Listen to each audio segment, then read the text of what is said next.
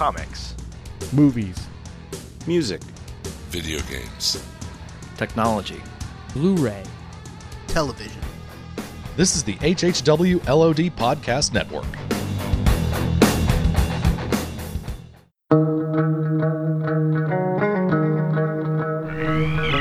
The moon with the rebel base will be in range in 30 minutes. Every time Catherine revved up the microwave, I'd piss my pants and forget who I was for a half hour or so. It's 30 minutes away. I'll be there in 10. Is this a 5-minute argument or a full half hour? You have 30 minutes to move your car. You have 30 minutes to move your cube. You are listening to a half hour wasted. All geek without the steak.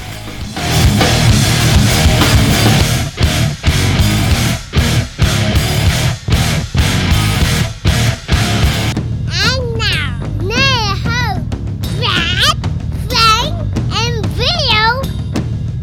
Hey everybody, welcome to episode 512 of Half Hour Wasted. We're deep into season 2 of Half Hour Wasted. When did season 2 start? Was that episode 501, I think? Well, whenever we came out of that really long hiatus, I always say that was the end of season 1. I thought after we had done episode 500, when we started with 501, I think we decided to call that season 2. You're right. Yeah. I've been thinking about something you said last episode, so I will start. This is Brad. And this is Frank. And this is at The Voice HHW. There you go. I'm starting to wonder now if this is somebody's first episode of Half Hour Wasted. Yeah. I mean, some episode is always someone's first. Yeah. Just like in the old days of Marvel Comics, Stan Lee was like, every comic book is somebody's first comic book. So make sure everybody understands the backstory when they read this. Yeah, that's why I always love their little one-page recaps at the beginning. In radio, they say that you need to reintroduce yourself to the audience every 7 minutes. So it makes sense. That's why you'll be in the middle of an interview with some celebrity type or whatnot, and once or twice during said 15-minute interview, they'll reset and say you're listening to Half Hour Wasted, and this is Frank, Bill, and Brad. And especially during long format shows, like interview shows, there's some NPR programs I really like, and there'll be interviews, and occasionally a couple times during it, they will pop and go, hey, this is so-and-so with so-and-so talking to so-and-so. It's the reset. Maybe we should do that from now on. I mean, that's terrestrial radio, not us. So I think people are tuning into Half Hour Wasted. They know what they're getting into. I suppose. Unless it's their first episode, then they don't know what they're getting into. So, it's so confusing. So many layers. We're like an onion. Ogres have layers. Ogres are like onions. Yes. Cakes have layers. Well, we mentioned comic books. This is going to be a comic book centric, comic book related episode, because we're going to talk about the 3 W's: Wonder Woman and WandaVision. Let's just get right into Wonder Woman 1984. We've all seen it, yes? Yes. Yes. Okay. I was waiting for the peanut gallery to chime in there.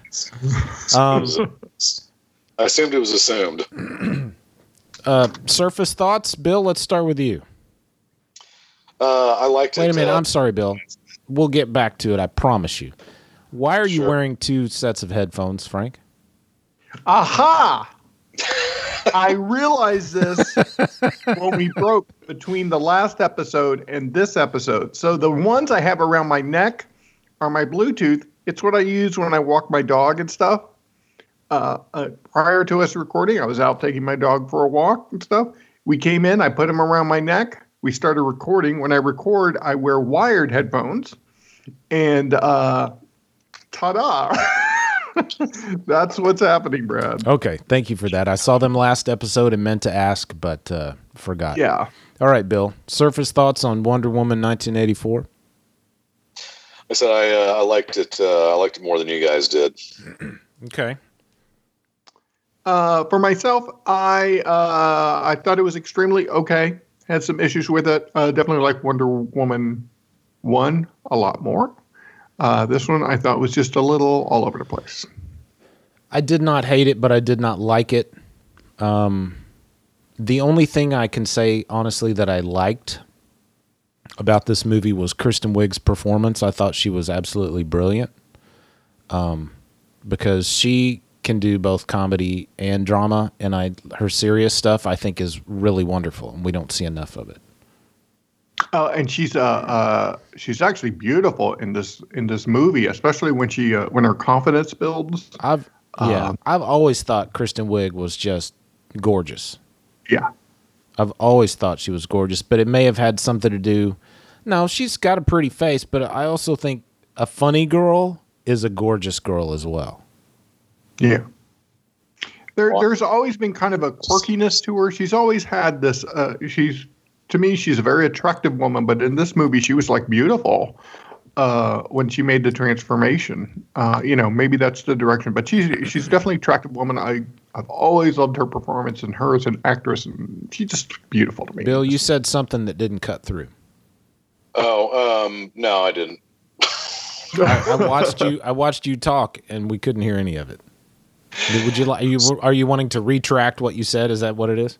Oh, no. I just my comment was that I absolutely consider myself a sapiosexual, which means I'm attracted to intelligence. Oh, gotcha. I think the problem for me with this movie was the story was goofy. I mean, Johnny M summed it up nicely in a text message to me. It's basically a magical genie lamp that grants wishes. And yeah, the story was, it just needed more development, in my opinion. And what's really surprised me is that this movie was co-written by Jeff Johns, who we all know is an amazing storyteller in the comic book medium. I would, in my mind, this does not feel like a Jeff Johns story. No. I could definitely see him taking a pass at it, developing the story, and then it going on to some ghostwriters or to some professional screenwriters and them making it more marketable. I mean, this story to me, I think if it was told in a longer format other than a 2.5 hour movie, I think you could have developed the idea a little better, because a lot of it just moves so quickly. I'm looking. Pardon me. I'm looking. Let's see. Writers: Patty Jenkins. Story by Jeff Johns. Screenplay by Patty Jenkins, Jeff Johns, and Dave Callahan. So, I'm going to hold him responsible. Yeah, his name is on the screenplay. Story is one thing. When it's on the screenplay, those are the words on the screen. So well, and for me, it wasn't so much even the words on the screen, although some of them were pretty ridiculous, but it was just the story itself. I mean, Patty Jenkins, she's responsible too. And before, if I had heard that she was going to write a Rogue Squadron movie before I saw Wonder Woman 1984, I would have been super excited about the Rogue Squadron movie. But this kind of puts a little dampening on that enthusiasm. But I'm not going to just assume anything. Are you afraid she's going to tell too small a story? Well, see, this story was too big. I mean, or too convoluted. When you grant wishes to a planet full of 7 billion people, it's going to be kind of hard to keep the story contained to something that you can relate to. That was my opinion.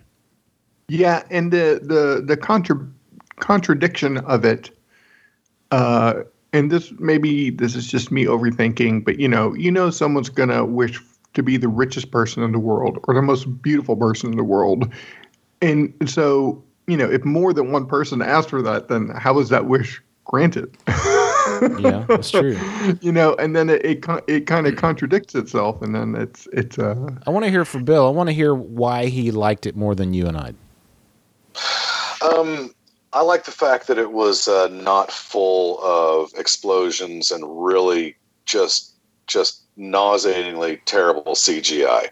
I like the fact that the third act was not a boss battle against an obviously CGI created creature. I like the fact that that the story it told did not require people dying in mass. I like the fact that they were willing to tell a story that was that nobody could have possibly expected the path that Wonder Woman 1984 took to get to its end point. So I think that it was surprising. I think that the message that it gave, the basically kind of the message of hope, was really kind of cool. I don't think that I understand that people wanted more trademark, but I don't have a problem with the filmmakers not giving that to us. I think there were some fairly problematic things in the movie. They spent months, maybe a calendar year, peppering us with images of Diana's golden armor, and it was awesome. But if it hadn't been in the movie, nobody would have missed it. They did a few things like that, and the way they brought back Steve Trevor was pretty cringy. I don't understand how intelligent adults decided that this is the way they were going to reintroduce Steve Trevor to the story, and that was just fine. Because the idea, and I'm sorry to jump ahead here, but the way that they bring Steve Trevor back is, spoiler alert, it's inside. They bring his consciousness and throw it into another person's body. They never really explain what happens to that person's consciousness. It is clearly subsumed by Steve's, but I don't remember if they explicitly state that he's just down there kind of sleeping it off, and someday if you ever leave this body, if your conscious ever leaves, he'll be back, just like he was before, with maybe a number of questions. Or did they completely destroy his personality, like in the comic books? The human named Barbara Norris, her body is taken over by the persona of the Valkyrie. And in that instance, the Valkyrie takes her body permanently. In fact, there's a number of there's numerous issues where Barbara Norris's husband, Jack Norris, and this is the original Defenders run. These issues like basically 20 to 35, 40, somewhere in there. So we're talking the Wayback Machine here, back in the late 70s. But they spend a number of issues on Jack Norris hanging around the Defenders, trying to convince the Valkyrie that she is in fact his wife. And she at every turn says, "I'm not your stinking wife. Get it through your head. I'm the Valkyrie. Your wife is gone forever. I'm sorry it had to happen that way, but she's freaking gone." And he does not want to accept that. Pretty obvious why, because she's hot. She was going to kill herself. Yeah. Did that. Okay. I'm hearing from my better half that Barbara Norris was the human Barbara Norris was actually suicidal, and that is one of the main reasons why Valkyrie picked her body to inhabit. I'm sorry, and that's correct. It was not the Valkyrie that picked Barbara Norris. It was the Enchantress, that evildoer who took her and jammed her into that body. At that point, all three of them, that weird little triangle, although Barbara Norris was gone, they all just had to kind of live with it because that was something that was done to them. Anyway, what an aside that was to bring the tugboat back into shore. So basically Wonder Woman, and they pretty explicitly say that Diana and Steve had at least one night of passion, if you will. And so do we want to go so far as to say she was essentially kind of doing unto this body that Steve Trevor was inhabiting without the permission of the original inhabitant? Yeah. The they could have totally corrected this by not even bothering doing that and just have Trevor just show up, because nobody in 1984 knows who Steve Trevor is. It was so just you've shown got, up. You've got this all-powerful MacGuffin that can grant literally any wish, and so why wouldn't this thing have just said, "Okay, here he is, he's back"? It didn't exactly. The way it meandered into, oh, well, he's actually in somebody else's body, and when anybody else looks at him, they see the OG human, but whenever he looks in the mirror, he sees the reflection of Steve Trevor, and that's in my head. That's what she wished for. Yeah. Oh, okay. I just heard Mike say in his head that's what she wished for. He was joking. Well, I was wondering the same thing. Why not just have him come back as, in his own body? But do you think maybe the writers were thinking, if he came back in somebody else's body, when Steve left, the body still lives on? Is that some way for Diana to kind of think maybe Steve kind of lives on a little bit, in some form? I would say no, because her wish was did not have a time limit set on it. Yeah. Her wish was not, I wish I could have Steve Trevor back for the next fortnight, right, or for the next year. Her wish was, I just want him back, period, dead stop. Or if she said, if I could only have him back for one night, that would have been kind of cool. What makes it creepy is if in theory her wish had been granted forever, then this poor OG chap whose psyche was subsumed by Steve Trevor, that would have been forever for the rest of OG dude's natural life. He would have never been himself again. His consciousness, much like in Get Out, would have been shoved down a dark hole forever. That doesn't sound very heroic to me. I would like to have seen some kind of recognition on that guy's part.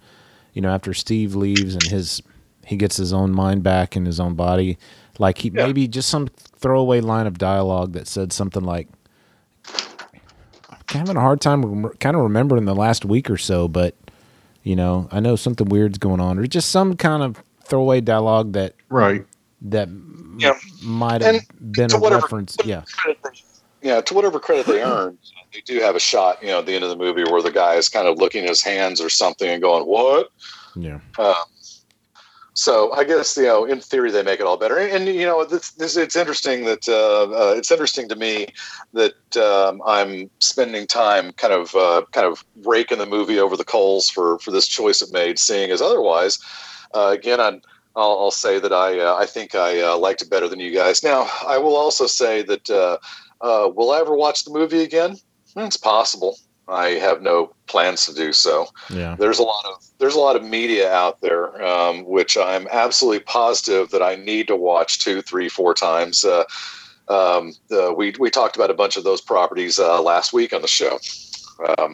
But I enjoyed Wonder Woman in 1984. And with that said, I'm in no hurry to ever rewatch. You almost get the feeling like I should rewatch it while we've still got this quote unquote free month on HBO Max to do so. I have no idea. Maybe I will. Probably I won't. We'll see. Did any of you guys have an issue with Steve Rogers knowing how to fly a jet? Well. I know he knows how to fly, but getting it off the ground and all that instrument panel just seemed a little overwhelming. Wasn't it kind of a bumpy takeoff?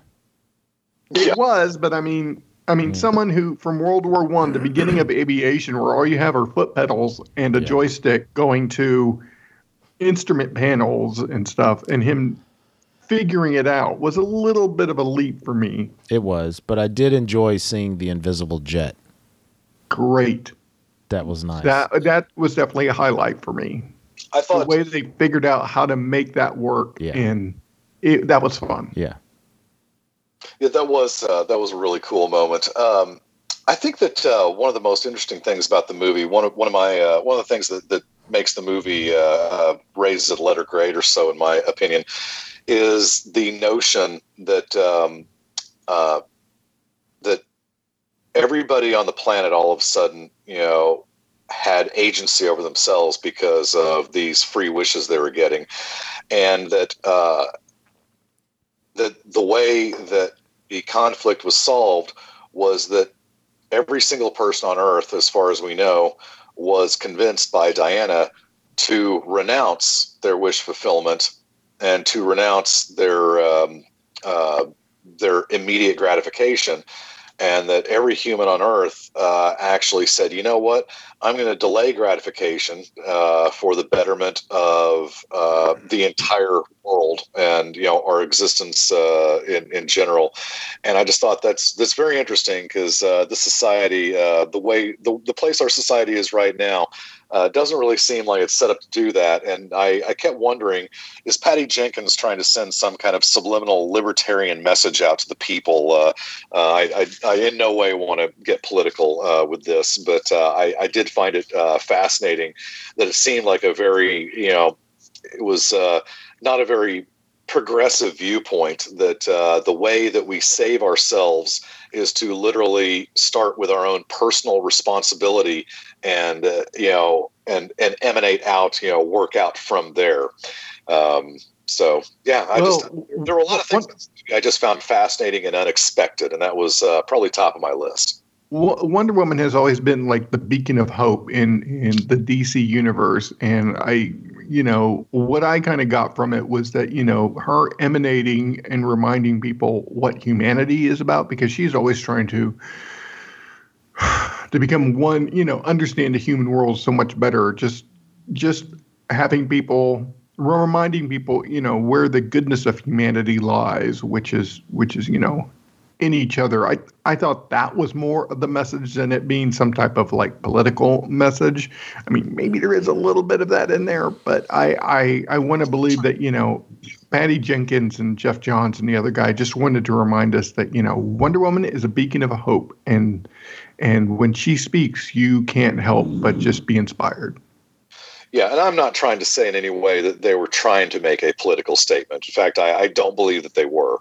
But I found the concept to be a very very interesting idea, an idea that it does feel like much of society has either lost or forgotten, or kind of they're not as many people worried about personal responsibility these days as it would be good for society if they did. I didn't say that very well. Last thing I have to say about Wonder Woman is I just feel like we should mention that Gal Gadot did great, as always, and Pedro Pascal, he did his best with the material he was given. His character was a little bit over the top, little crazy, but I think he was written that way. But I don't believe Maxwell is that way in the comics, so I just had some issues with it, but it all comes down to the story. I think was the main problem here. I loved everything about Maxwell Lord in this movie. I love Pedro Pascal chewing scenery and obviously having a great time while doing it. He was making a ham and cheese sandwich. If you want to, he was very Nicolas Cagey in this movie. Yeah, he was. He was having fun. People who know me know that I'm no fan of feels. No fan of feels in my media. I don't really have any place for it. Life you have a cold black heart, Bill. No, life is weird enough, and I don't need freaking media reinforcing that kind of nonsense. So, I will say though that once Maxwell Lord finally figured out, what he had done and was remorseful and gave it up, and at that point, that reunion with him and his kid, that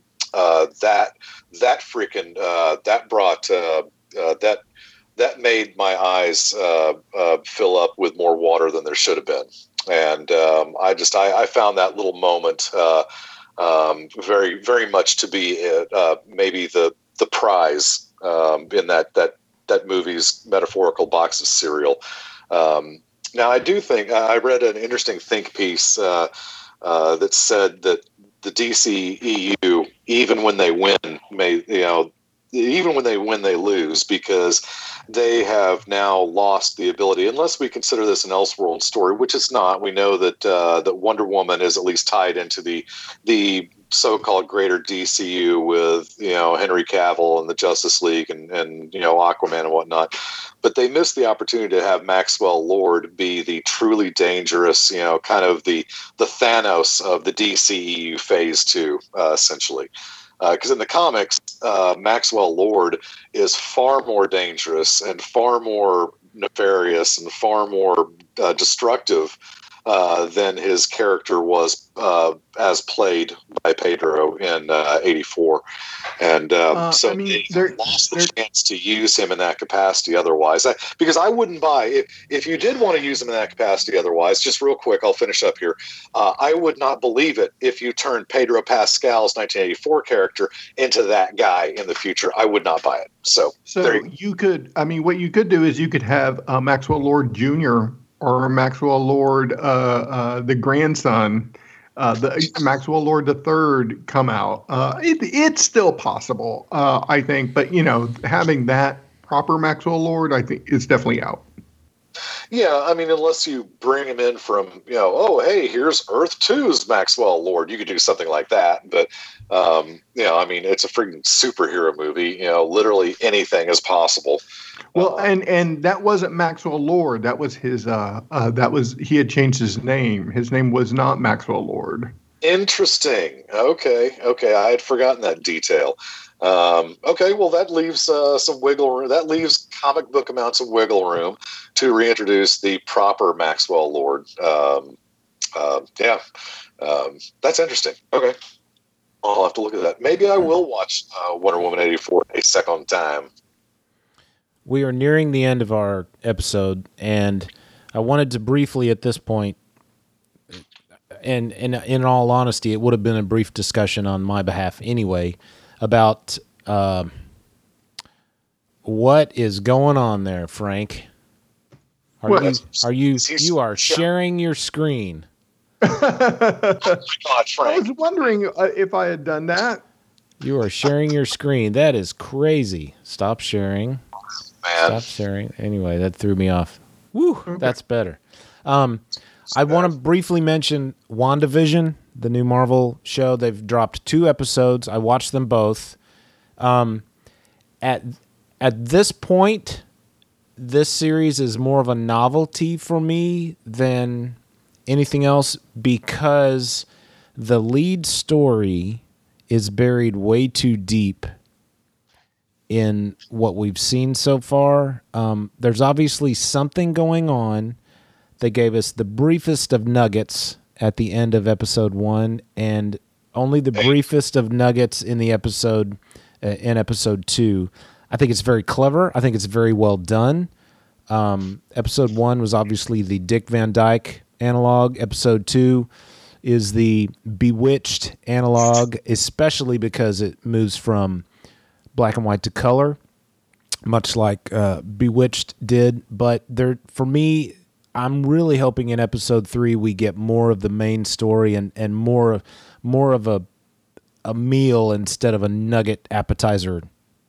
Let's talk more about WandaVision once we have the 3rd episode, and maybe they establish the road they're on a little more. Give us a little more time to long form it in the next episode or 2 as well. I agree. I think it's going to be worth discussing, but I don't think there's enough to discuss at this point. I have a lot of thoughts, including the fact that why were and of course people probably are aware of this, but the first 2 episodes were black and white 4:3 television, just like you would have watched them in the late 50s and early 60s. By the end of episode 2, it has apparently transitioned to color, which is a fairly clever thing.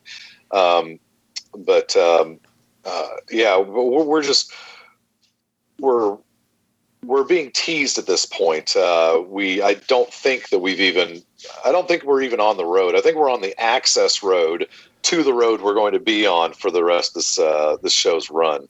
But it was just so weird that everything that this whole show has been just slightly off center, just slightly off kilter. Because in episode 2, not episode 1, but episode 2, everything that was colored red was actually red, and everything else in the world was black and white. And it was really strange. Like when the Vision got the chewing gum, the Big Red, the pack of Big Red was red. I didn't actually notice that. That's crazy. That happens a couple of times. Look closely. Go back and watch episode 2 again. But there's 2 or 3 instances where you see something red. It's like, that's red, but everything else is black and white. That's so weird. Explain, please. Which episode had the drones? The what? Which episode had the drone? The drone. It was a yellow drone. When everything was black and white, there was a yellow drone that Wanda found in the bushes. Yes. That may have been the beginning of episode 2, but geez, I'd have to. We watched them back to back last night, and it was late, and so I probably have stuff mixed up between the 2 episodes. I know Frank hasn't seen it, I'm fine talking about spoilers and stuff like that. So don't hold back on my part. I would definitely watch it, Frank, but I think Bill is very right that we should delay an in-depth discussion once we get more meat. Yeah, definitely. I'm all for it. I am looking forward to it. It definitely was not on my must-see. I knew I was going to see it eventually.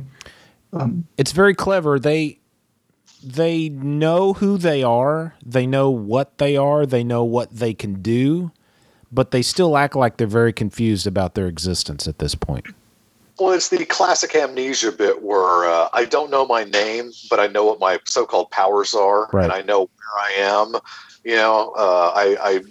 I know most of my friends' names, but it's really interesting, and where they're going with it is a great question. I can't wait to find out. Yeah.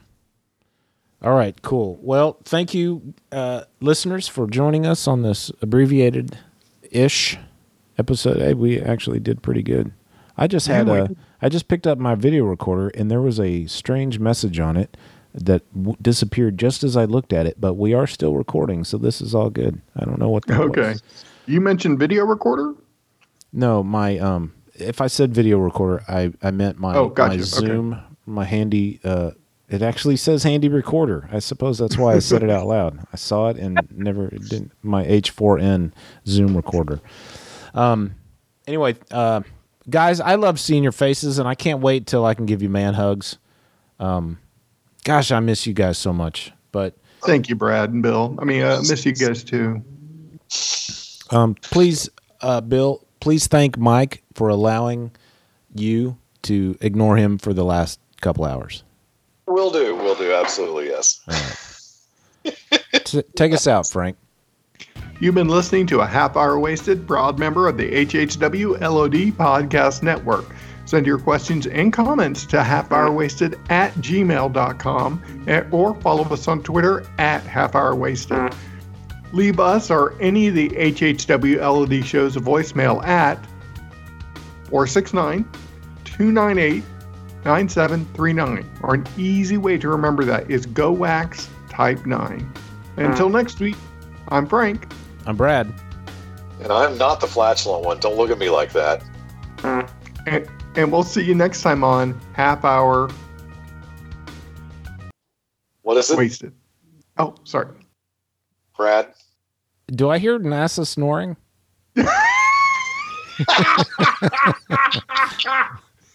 Yes, you do. I was hoping that did not come through. Oh, it didn't. You're hearing my dog snore. It didn't right until the very end. Give NASA some scrunchies for me. I certainly will. All right, let's go out with the toot. Bye, guys. Bye.